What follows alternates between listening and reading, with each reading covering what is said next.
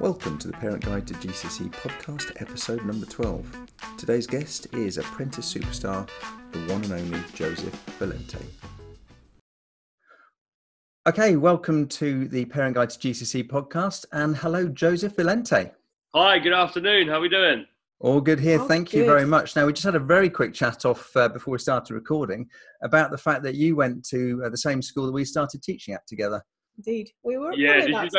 Did you go to it when it was the old stand ground or the new stand ground? Oh, The old, yeah. The old, yeah. I carried on working whilst it became the new stand ground, but no, the good old days, Stand Ground College. Yeah, we were the good old probably days. about 6 months away from being your teachers, probably. So Crazy, right? A whole other conversation. You would have hated me if that was the case. How was maths? So you said in the book that you liked maths, so I might have. I did. I do like numbers. You've been astonishingly successful despite not having had a normal school experience. What do you think are your key skills attributes that have made you so successful? So I think a lot of it comes to do with my upbringing, really, and the background of where I came from. We came from a working class family. My mum worked 3 jobs. My dad didn't work. It was a very challenging time. We struggled for money and struggled for all of the things that I wanted that seems like all of the other wealthier kids had. Now that gave me a certain level of drive from very early on. That allowed me to, focus and fight and go out there and try and win all those things. Because I learned in the very early days that no one was going to get them for me. So my drive came from really not having the things that I wanted and not being able to accept that that's just the way that it was. That makes sense. So that really pushed me and inspired me. And I was very lucky to have a very successful uncle growing up. And I got to see 2 different worlds. And I do believe that a lot of people get stuck in their world and they believe that their circumstances are their circumstances and they can't break out because anybody that is different to them is they're unique, or they're lucky, or they've been given this or they've been given that, and then they're not like me, so I can't get their type of mentality I see. And, seeing my dad and seeing my uncle, who used to turn up once a year in a brand new BMW or a brand new Mercedes in a suit, he walked with presence, he spoke well, he was very likable, and controlled the room versus us driving in an A-Reg banger, and my dad not working and stuff. I saw that there were 2 lives and that you could have the choice to become either one of those. I could have been like my dad, or I could be like this guy, and I chose to find out what the steps were to get from where we were to be like him and have that life. So that was a big inspiration to getting me going, if that makes sense. You talked, so we both have read your book, and you talked a lot in the book about the influence that both your parents had on your life in very different ways. Can you talk a little bit more about kind of how that was for you? Yeah, without a doubt. As you get older, you start to appreciate things in a different way. And I obviously loved my mum so much and still do growing up. And she was such a hard worker, and she was the provider, and she was an amazing woman. And she inspired me to want to be successful because I had to give back. I had to get her out of work because I knew how much she struggled and how much she put up with and dealt with, and I felt like I had to give her something at the back end of her life, and I was the man to do that. So that inspired me to work hard and create enough wealth so I could get her out of retirement, which I did about 2 years ago. And she's about age 56, which was nice. And then, as much as I hated my dad growing up and really hated him, and I stopped seeing him at the age of 13, and I've only spoke to him once since, and I'm now 30.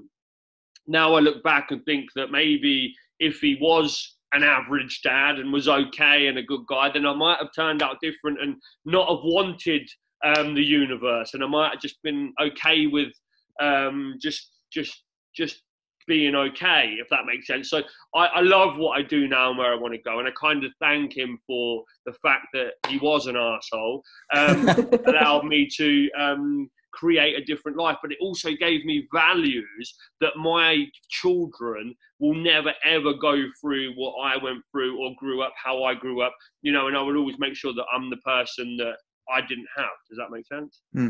I love the story in the book about your mum, and in the office as you were busy getting expelled, and the look of disappointment on her face, and how you then tracked forward 10 years or so, whatever it was, to The Apprentice and the studio audience at the after show, as it were, and she's sitting there beaming, smiling.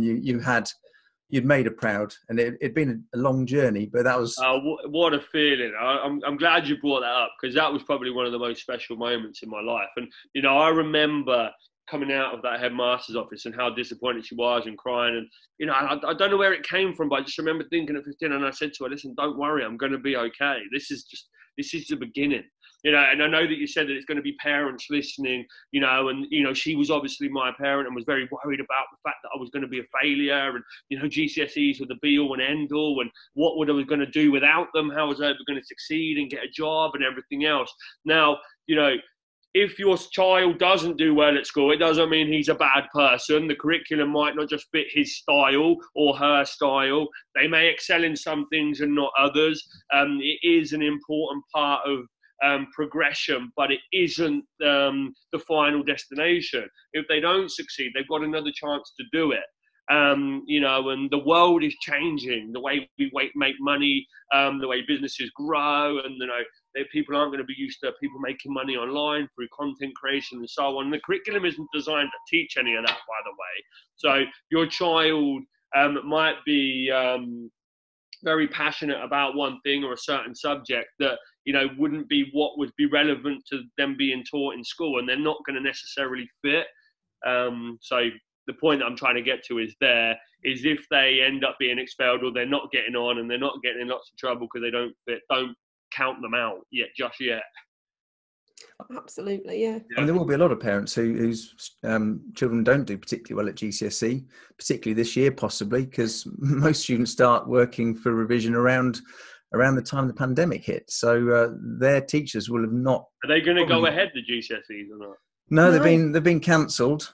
So teacher assessed grades are being given. So for those students who aren't particularly academic, who may have put some work in towards the back end of year 11, schools were closed by the time they were thinking about putting the work in. So there will be some people who are really going to miss out. And the parents may be concerned that it is going to be the end of the road, as it were. But I think your example shows that actually it could well just be the beginning of something fabulous. So. Yeah. And there are two ways that the child can take that. They can go, right, nobody believes in me now. This is what I did, right? No one believes in me. My mum's given up. The school's given up. And there was two ways that I was going to go. And I would say to them, and I'll be honest about them, right? Part of me wanted to go, stick my middle finger up and say, right, I'll show you how bad I can become now. Right, because that's what you think about me. That's who you think I'm going to be. I'll be the baddest kid and the baddest you've ever wanted me to be. Right, that I nearly went down that road, so close. Up until the point that I was 15, hanging around with 20, 21-year-olds in the park on the days that I should have been at school. And I was getting in lots of trouble. I was with the wrong crowd. And I realised, and I looked around and I thought, Jesus, this is going to be my life now. If I don't do something here, the cavalry isn't coming. No one's coming to save me. My mum's given up. My dad isn't around. The schools are gone. It's down to me to change my life here. So luckily I was able to turn it. But there's two ways that your child is going to go if they were like me. They're either going to go down the bad road and there is no coming back, or they're going to make a decision and go that way. But the parent should be fundamental in pulling back from that way and inspiring to go that way, and play a critical role in the teenager's life at this moment in time, to make sure that you're inspiring and say, listen, you don't go that way. You haven't, you might not have succeeded at this, but what are you testing me on? And I always never could understand that, I'd be sent to art, I can't draw, and then you're telling me I'm no good at art. I know. Hello. You don't have to tell me that I'm no good. Just stop sending me there. So, I thought it was schools these days that did this. I didn't realise it happened back in 2000 and whenever. So I never quite got it, and then your teachers are saying that you're good at one subject when you know that you're not, and that was difficult. But it's a critical time to support and say, look, go this way, go this way, go this way, don't go that way. But, you know, be around and help them go the right way. Makes sense? Yeah. So you talked about the moment you decided you were going to turn it around and do something different. What did you do? What were the steps? So if for a teenager listening to this, going with, do you know what, that sounds like that's where I am. I'm at that crossroads. Can you kind of tell us a bit of the story about what happened there? Okay. Yeah, 100%. I'd say, look, fast forward your life and look into the future and see who you're going to become. I knew I would end up becoming like my dad, and I hated him so much I didn't want to. So that inspired me to make the change. Secondly, you owe yourself more. You know, you've got one life, and you owe yourself more. I don't care what teachers say about me. You know, I didn't care that my mum had given up. I didn't care what anybody was thinking. I cared about myself. And I thought, you know, I've got one life here. I've got to create a destiny. I have to. You know, I've got one shot. So why would I be bothered about what anybody else says? I want to win for myself.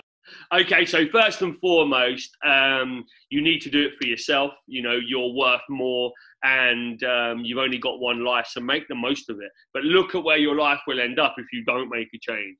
You know, you're going to have no money, you're going to struggle, it's going to be a battle, and you don't want that. You know, I saw what that was like growing up, and if you've had that growing up, then don't do yourself the disjustice and do the same.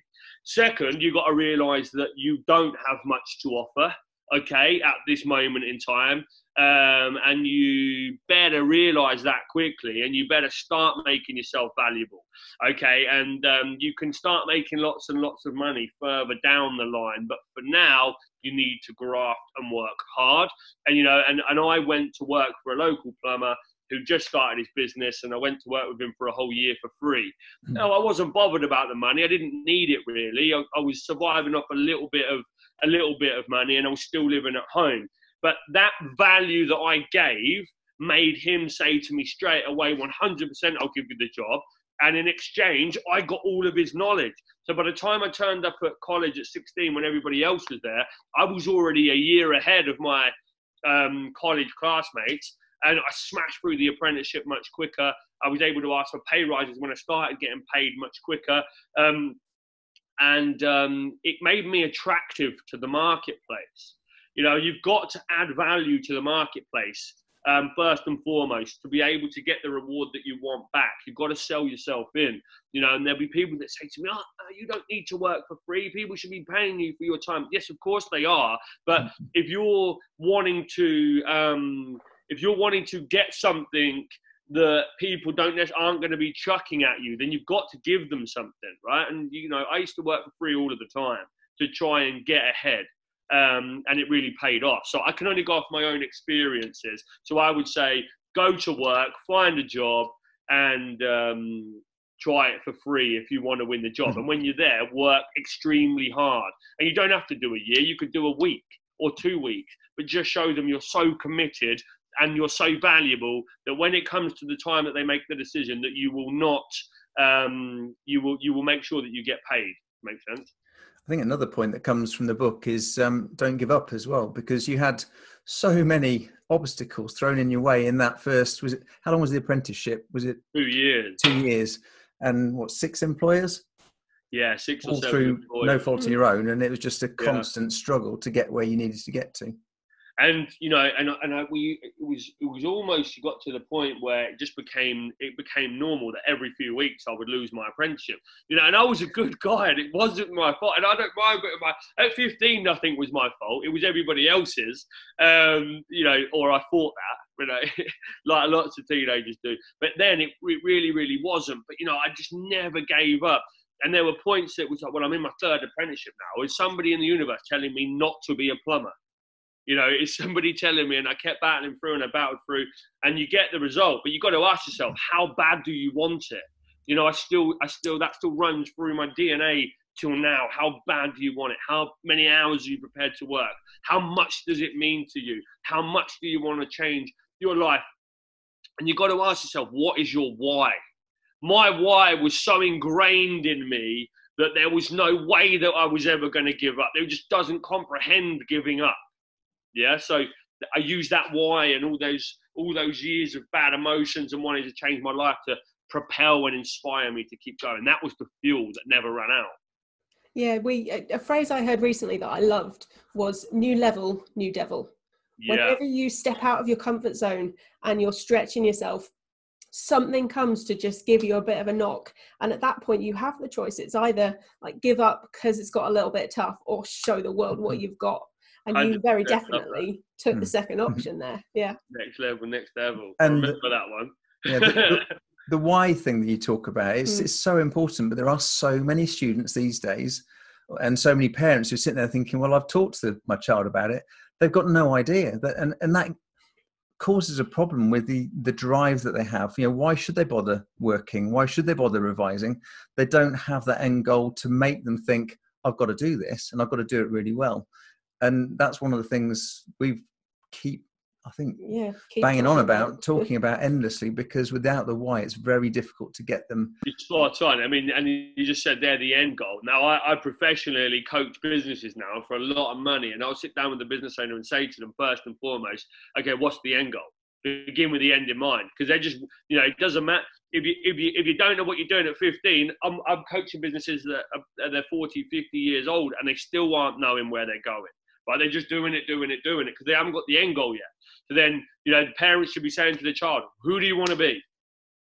Yeah, who do you want to be? Get an idea, write 3 or 4 ideas down. Who do you want to be? What's the end goal? Begin with the end in mind, right? Then once you know what the end is, now we work out an action plan of how you're going to get there. And, if these opportunities that you take throughout your career don't go towards your end goal, then they're not the right opportunities.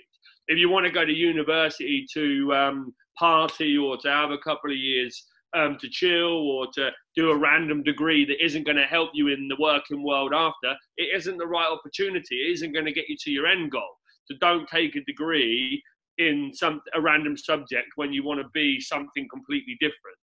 So begin with that end in mind and then start to build out a roadmap to what that looks like. What are my stepping stones?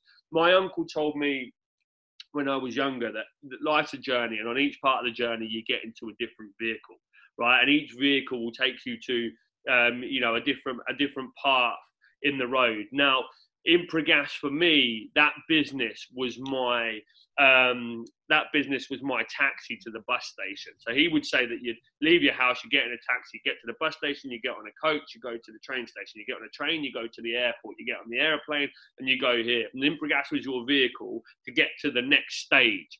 So there has to be a set of vehicles that are going to get you out on your roadmap. But you ain't going to leave your house and you live in London, you won't get to Scotland, right, by getting in your car and just driving. You need your final destination and you need the roads that you're going to take. So look at your life in the same way. What's your final destination? What vehicle you're in right now? And map out how you're going to get there. You need a structure to work to, not just in business, not just in your GCSEs, in your whole life. Yeah, absolutely. It's one of the things, it's one of the reasons that we talk about this so early on in our membership for parents, because teenagers don't think about this stuff. They're so wrapped up, understandably, in like GCSEs and academic stuff, because that's everything at the time. That's all that their teachers are going on about. It's all that they hear about all the time. If their route isn't something traditionally academic, then it can be really, really hard for them to actually see that bit further down the road and go, do you know what, actually, I'd be really great at this particular trade, for example. So is there anything, sort of words of advice in terms of looking at more vocational routes? Because there are plenty available. It's just not something that schools talk about as much, I think. Yeah, 100%. I think, you've got to look at, I recently ran a national company with 150 people in it as the CEO, and I can't sit at a desk for more than 3 hours. I still can't. Yeah, I can't, I don't like and sit down and write for ages, but I can run senior managers on £100,000 a year and make a whole company work. So just because I don't learn in that academic style, it doesn't mean that I'm not any good. Right? Same with the child, right? So I think you've got to get on board with what they're good at. Yeah, you don't, with school, GCSEs in how many subjects? 10. Well, do you go 10 to maximum, but probably 8 these days. Okay, do you get employed and do 10 jobs? You do one. You do one skill. Yeah? That's it. If you're an accountant, you're not a salesperson, an operations manager, you're not in recruitment, you're in accounts. And as a job, you are graded on how good you do at that job in that one specific subject. So forget about the 10, 11 subjects. What are the 2 good subjects that they're going to master and take into a job? Because then, you might not like me for saying this, but then the others don't really matter, right? Because you're not going to be 11, you're not going to have 11 job roles. You're going to have 1 job role, really. So you need to master that skill. So understand what your child is good at.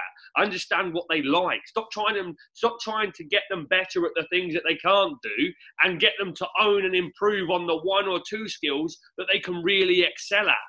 You know, I can't use Excel spreadsheets, right? I am crap at them, but I can read them inside out.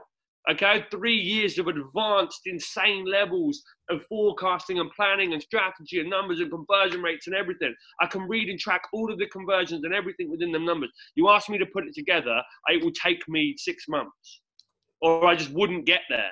Okay, so I don't sit down and learn Excel courses. I get somebody to do the Excel spreadsheet for me, and then I do the bit that I'm good at, if that makes sense. Own what they're good at. And get them to work harder on what they're good at, and do okay in what they're not good at. But don't waste too much time on the stuff that they aren't going to take moving forward. And try and get on board with what they like. You know, where do they want to go? What does it mean for them? You know, not what people are ramming down their throats and telling them to do. What do you want from your life? Where would you like to go? What do you think can help you the most? And, you know,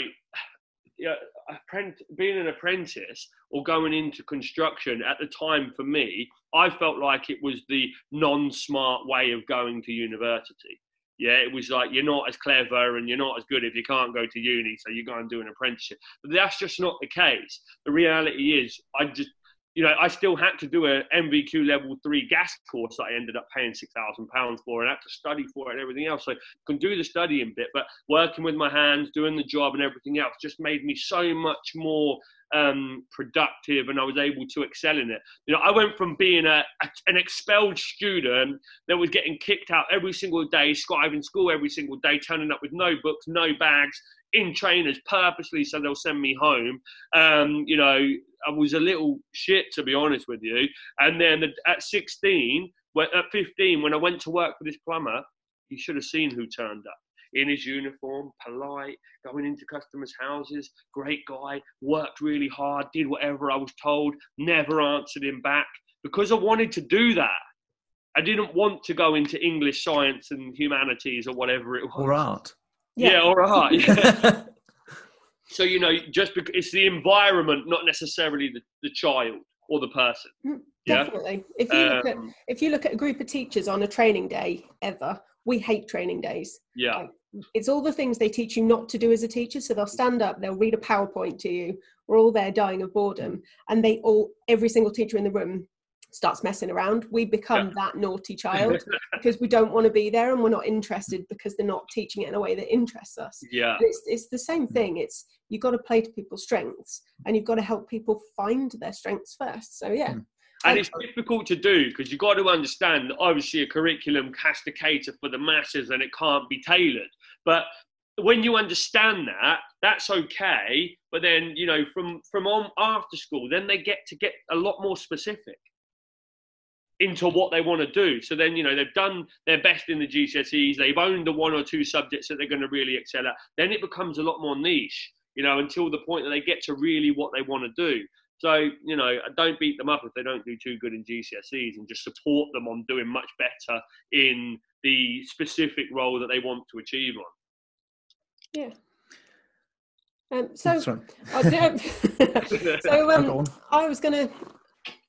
was going to talk, I guess, briefly about your memories of school, and you know, if you could go back, is there anything you'd change, or is it that the journey that you went on made you who you are today, and that's just the way that it was? I'd be less disrespectful because I understand how hard the job would be to be an adult and to manage lots of teenagers. It sounds like hell on earth. to be honest. If I had to do it now, it's very, I'm a terrible manager, and like being a teacher is kind of managing the class as well. I know how hard it is employing people to do what you need them to do, let alone, people that don't really want to be there and they're forced to come. It must be very difficult. So hats off. And, I wouldn't have been so disrespectful because it's such a hard job to do. So I would take that back. And then I probably would have probably tried harder to understand, to learn in the stuff that I needed. For example, I'm still crap at IT, right? And I didn't listen in that subject. I'm no good on computers. I have to get everybody to do everything for me, and it's a nightmare because I know what I want to do. I just can't make the thing work half the time over the very basics.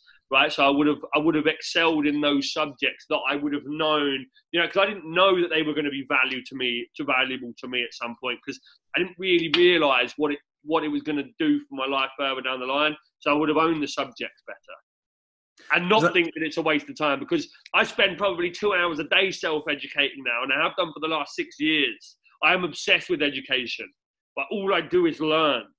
I learn so much, but it's because it's stuff that I want to learn, and not stuff that's forced on me, and things that I'm passionate about. But, I can't get enough of learning now. I'm probably reading 2 audiobooks a week, and I have been doing that for years now. And I need to do that to keep leveling up in where I want to go and gaining new skills and knowledge.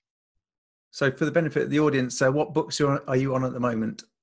So I'm on one called Traffic Secrets, which is basically by a guy called Russell Brunson. So my new business model is basically education. Well, actually, I've just launched a business called The Power to Succeed University. Can you believe the irony? I've now got my own online university, and you get a sales degree at the end of it and everything, which is brilliant. So part of my business model is to drive traffic to free webinars where I host free training, and then we sell courses off the back of the webinar.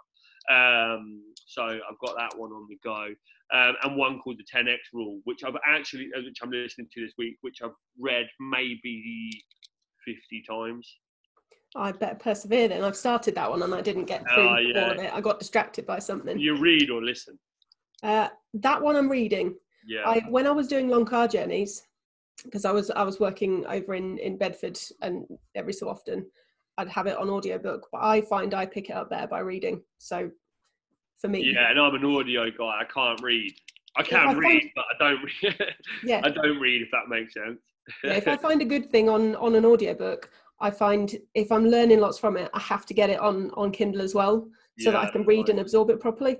It's stupid, but it's true. The other thing that I do as well, if anybody does listen to audiobooks and wants to tip, is I now listen to them on 2 times speed and get through them half as quick. You have to get used to adjusting those ears to it, but once you can digest it, you can fly through the books. Yeah, absolutely. Yeah, it's something we recommend to parents who tell us their kids just aren't readers. They're not into it. It's find a book that interests you, that you actually care about, and then get the audiobook so you don't have to read in inverted commas. You can listen and you can still be learning. So yeah, even if it's biographies and stuff. So talking of biographies, the 3 biggest influences on your life, please.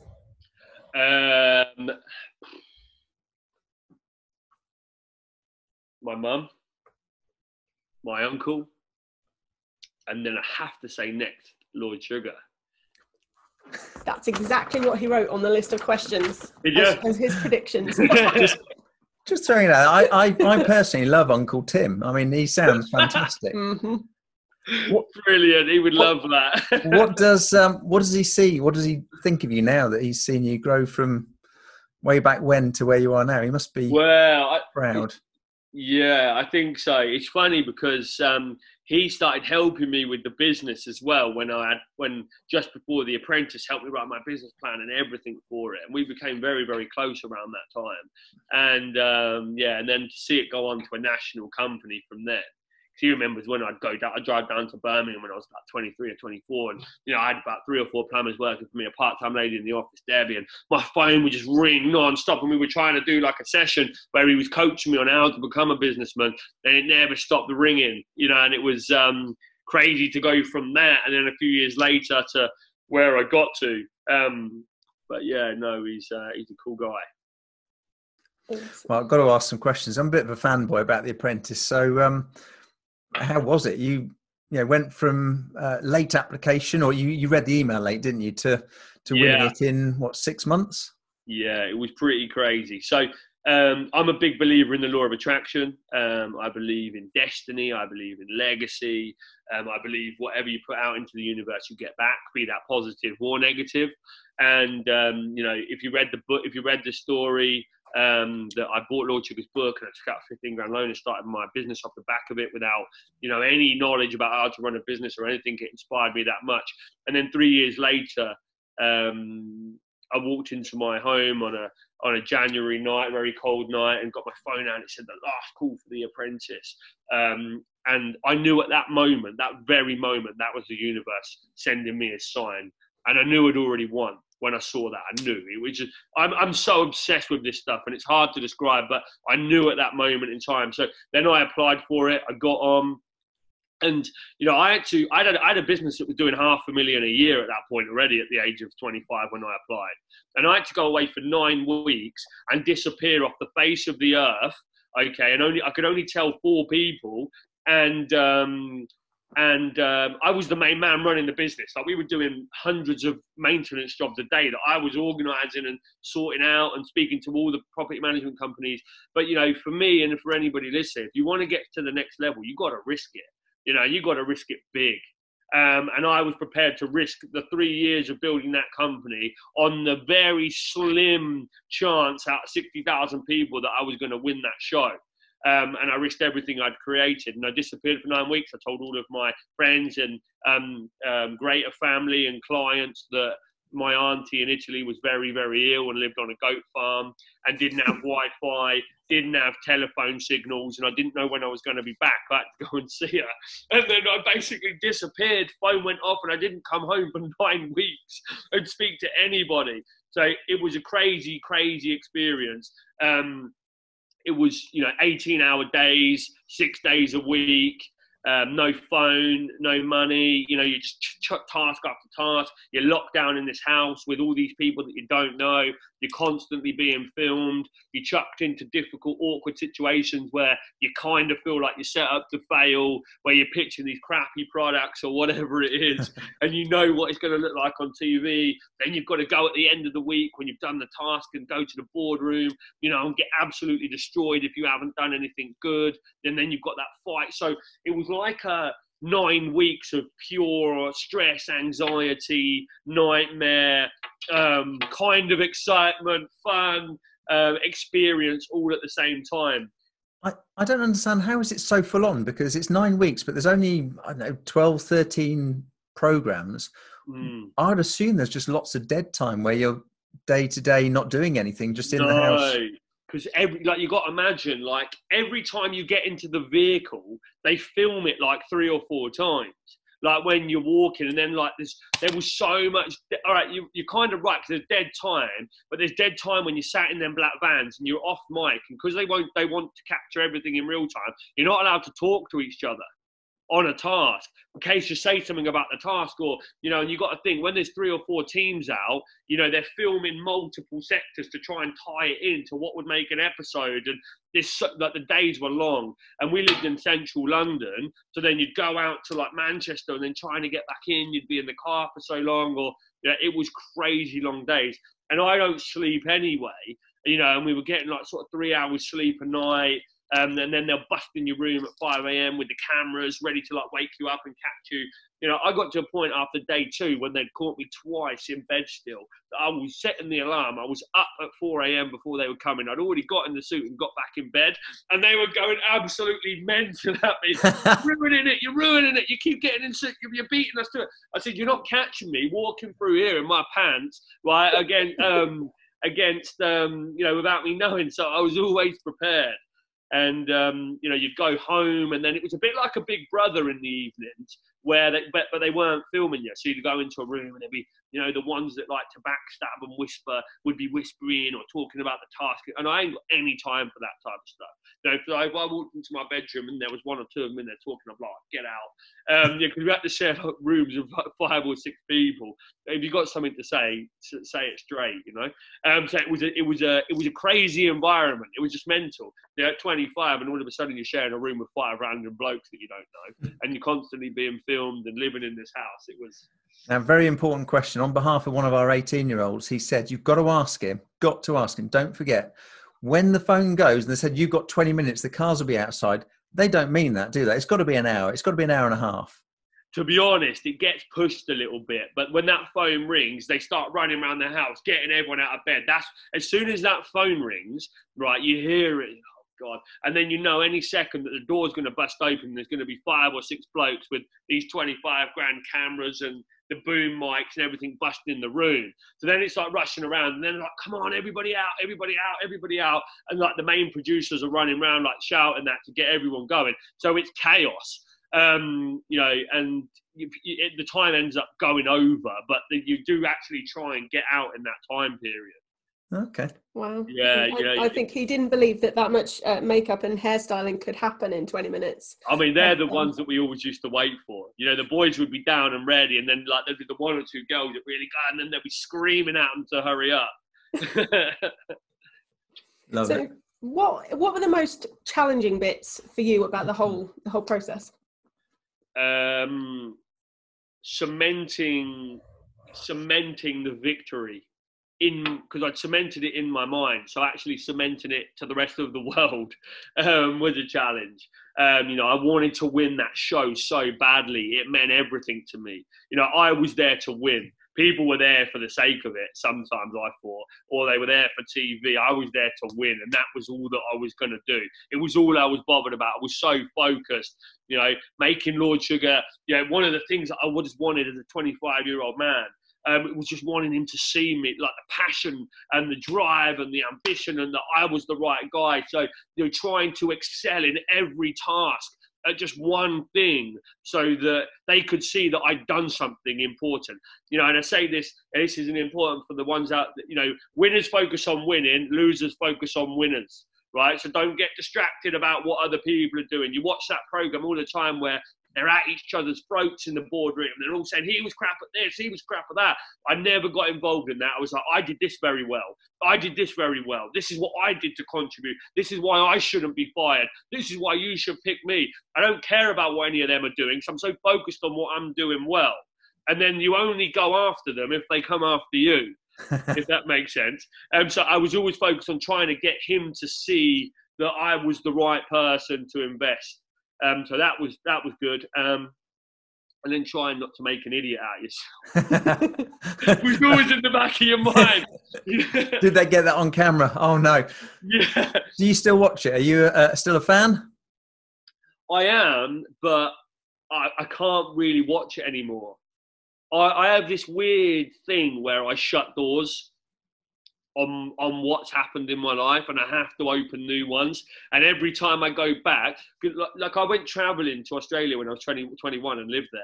Like, I don't think I could go back to Australia because I had such a good time with the people that I had there, and it was amazing. And like, it could never be recreated with that gang that I met there. I just wouldn't want to go back there and it not be the same. So when I watched The Apprentice after, I'm like, the music just does something to me, and like the boardroom, and it was such a meaningful time that I just want to remember it here and not put myself back in it, if that makes sense. So no, I can't watch it anymore. I tried to watch the series after mine. I always keep in it, but I don't watch it religiously. As long as I don't like it, just because of my own internal emotional system is the way. I totally agree with you on the don't go back to Australia thing. I went to Fraser Island twice. First time I went was fantastic. The second time, not long after, it was rubbish. Hated it. Yeah. Great Did it place. not feel the same? I went there as well. Did it not just feel the same for you? It just, yeah, I think it was the group that I went with first time were fabulous, and second time it was boring. Yeah, it's a lesson to be learned, I suppose. You always you look back on things nostalgically, like, oh, wouldn't it be amazing if I could go back to, you know, when life was easy, you know, before we had kids and we had, you know, free time and money, and a life, that kind of stuff. But actually, going back, it's not the same at all, because you're a different person now. And you look at things differently. It's the same reason that I can read the same business book 4 times and get something different from it every single time, because every time you read it, you're in a different place. You are a different person. You've learned more stuff. And I think that's something to watch out for, because I know a lot of teenagers are all like, oh, I'd like to just, they think in 10 years time, I still want to be hanging out with these same mates and doing the same sort of stuff. But that's not how it works, because in 10 years time, you're not going to be interested in that stuff anymore. You're going to have moved on. Right. And that's a hard one. And then, you know what, even when you try and preach it to them, they're not going to listen though, right? Yep. That's what I always think. I'm going to be like, no, my son will definitely listen to me. He's going to be like, no, Dad, what are you talking about? I'm going to be like, son, don't you know who I was when I was a youngster? I went through all this. He's going to be like, whatever, you didn't do that. Dad, you're embarrassing. Shut up. Yeah. I know. That's the trick. They never listen to you. They'll listen to everyone else in the whole world. Yeah. Like, someone will say to them something you've been telling them for years, and to them, it's like, oh, okay. Whereas you're like, oh, I've been telling you this forever. Yeah. It's a teenager parent thing, I reckon. Right. So what's your top tips for a budding entrepreneur, or the parents of a budding entrepreneur? My top tips would be to take an interest in their creativity. Inspire them to go on and do whatever they want to do. Make them believe. If they tell you they're going to be king of the world, go, yeah, you can do that, son. Don't be ridiculous. That's the way that I see it. Don't pull them back down to reality. Let them have wild dreams and go on and chase them if that's what they want to do. Inspire them to do that.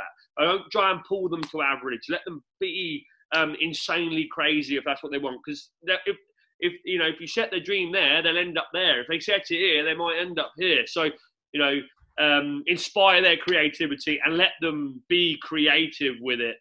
Try and show an interest and a passion, and if they're telling you about it, and it's something new that you don't really understand, then try and get on board with it. If you really care about them, you're going to learn a little bit about it, so you can talk to them about it with them. I think that's an important one.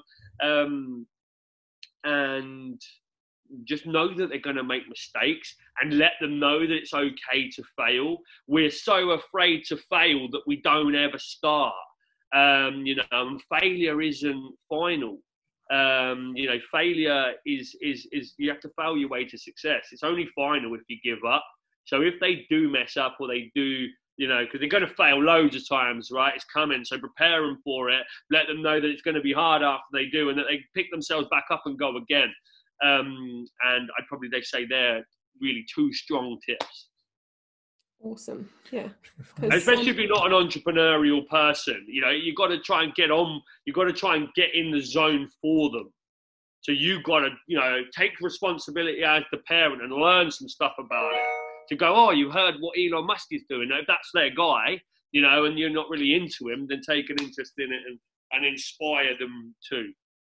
Yeah.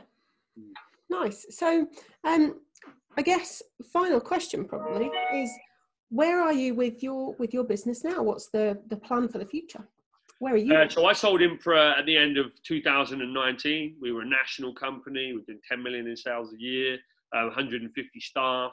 It was a big business, and I got out of that business. I now run consultancy as a business, and basically after Impra, I started up a consultancy in construction to support people in the trade that wanted to grow businesses. Plumbers build plumbing businesses, builders build houses, electricians create electrical businesses, but no one's teaching you how to actually run a business. Yeah, a lot of people start a business because they're good at that profession, but they ain't got Scooby-Doo on what it takes to run a company. Yeah, so I'm here to teach them how to now make that transition from tradesman to businessman. And then that was really successful. So I replicated that now into the Power to Succeed brand. So in lockdown, just before lockdown, I was about to start an events business, and we were going to tour the UK and so on and sell business training courses. Then that put a stop. So I had 2 weeks of in this apartment going crazy with whiteboards, writing things all over the walls. Power to Succeed came out of that, and we launched that about about 4 weeks ago now, and that's an online training platform through Teachable, where we record and create courses for sales and lots of other things in business. And that's going extremely well. It's a very scalable business. So I call it the Power to Succeed University, the world's #1 success university. So kind of teaching the products that I know, and we'll now scale that internationally because it's all online based. So we run ads to training webinars to convert the sales to buy the courses, and it's very, very scalable. So it's not so much people reliant. It's all systems. It's all online. Some really cool stuff. So I'll be scaling that across every continent and adding courses into it as a go. And now it's time to focus on me, because I got stuck in plumbing. Yeah, plumbing was great to me. Plumbing was amazing for me, but I didn't want to be a plumber. Yeah, I went in at 15 because I had nothing else, and it was good. This is why I go back to you're getting in the coach to get to the next level. Now, there were points that I hated Impra. Yeah, I hated it. I didn't want to be the CEO of a national boiler installation business. I created something in my life that I didn't really want to do, but it was the vehicle, and it had a timestamp on it. So I knew if I sucked it up and, got through that period, I was going to be able to get to that next level. And that's allowed me to do that now, and now I'm going out and I've got the insane knowledge that I've picked up, and, I can go so much bigger and work on the Joseph Valente brand. I want to get back on TV. I want to run the show this time, not be a contestant. So I've got a really cool idea that we're pitching out to production companies at the moment. And and now I'm just ready to explode internationally. I just want to go bigger and bigger and bigger. So just taking over the world then, yeah? Yeah, that's the aim. Staying around college to taking over the world. Like that to feed. I need something like that to feed my drive. Yeah, I said earlier about your wife. When I got my mum out of work, I think back to it now, and I did go into a slump because I was so bothered about doing that. It's kind of like, right, what's next? Because I'd forgotten about what I wanted, and I was doing it for something else. And once I achieved it, it's taken me a little while to refine what my why is. Now I've found that again, and that's to leave legacy. I want my name to be remembered for 1,000 years when I've gone. So I'm going to build that out and make sure that happens. Thank you very much for being up with us. If you'd like to know more about how you can support your child through their GCSEs, then head over to parentguidetogcse.com. See you next time.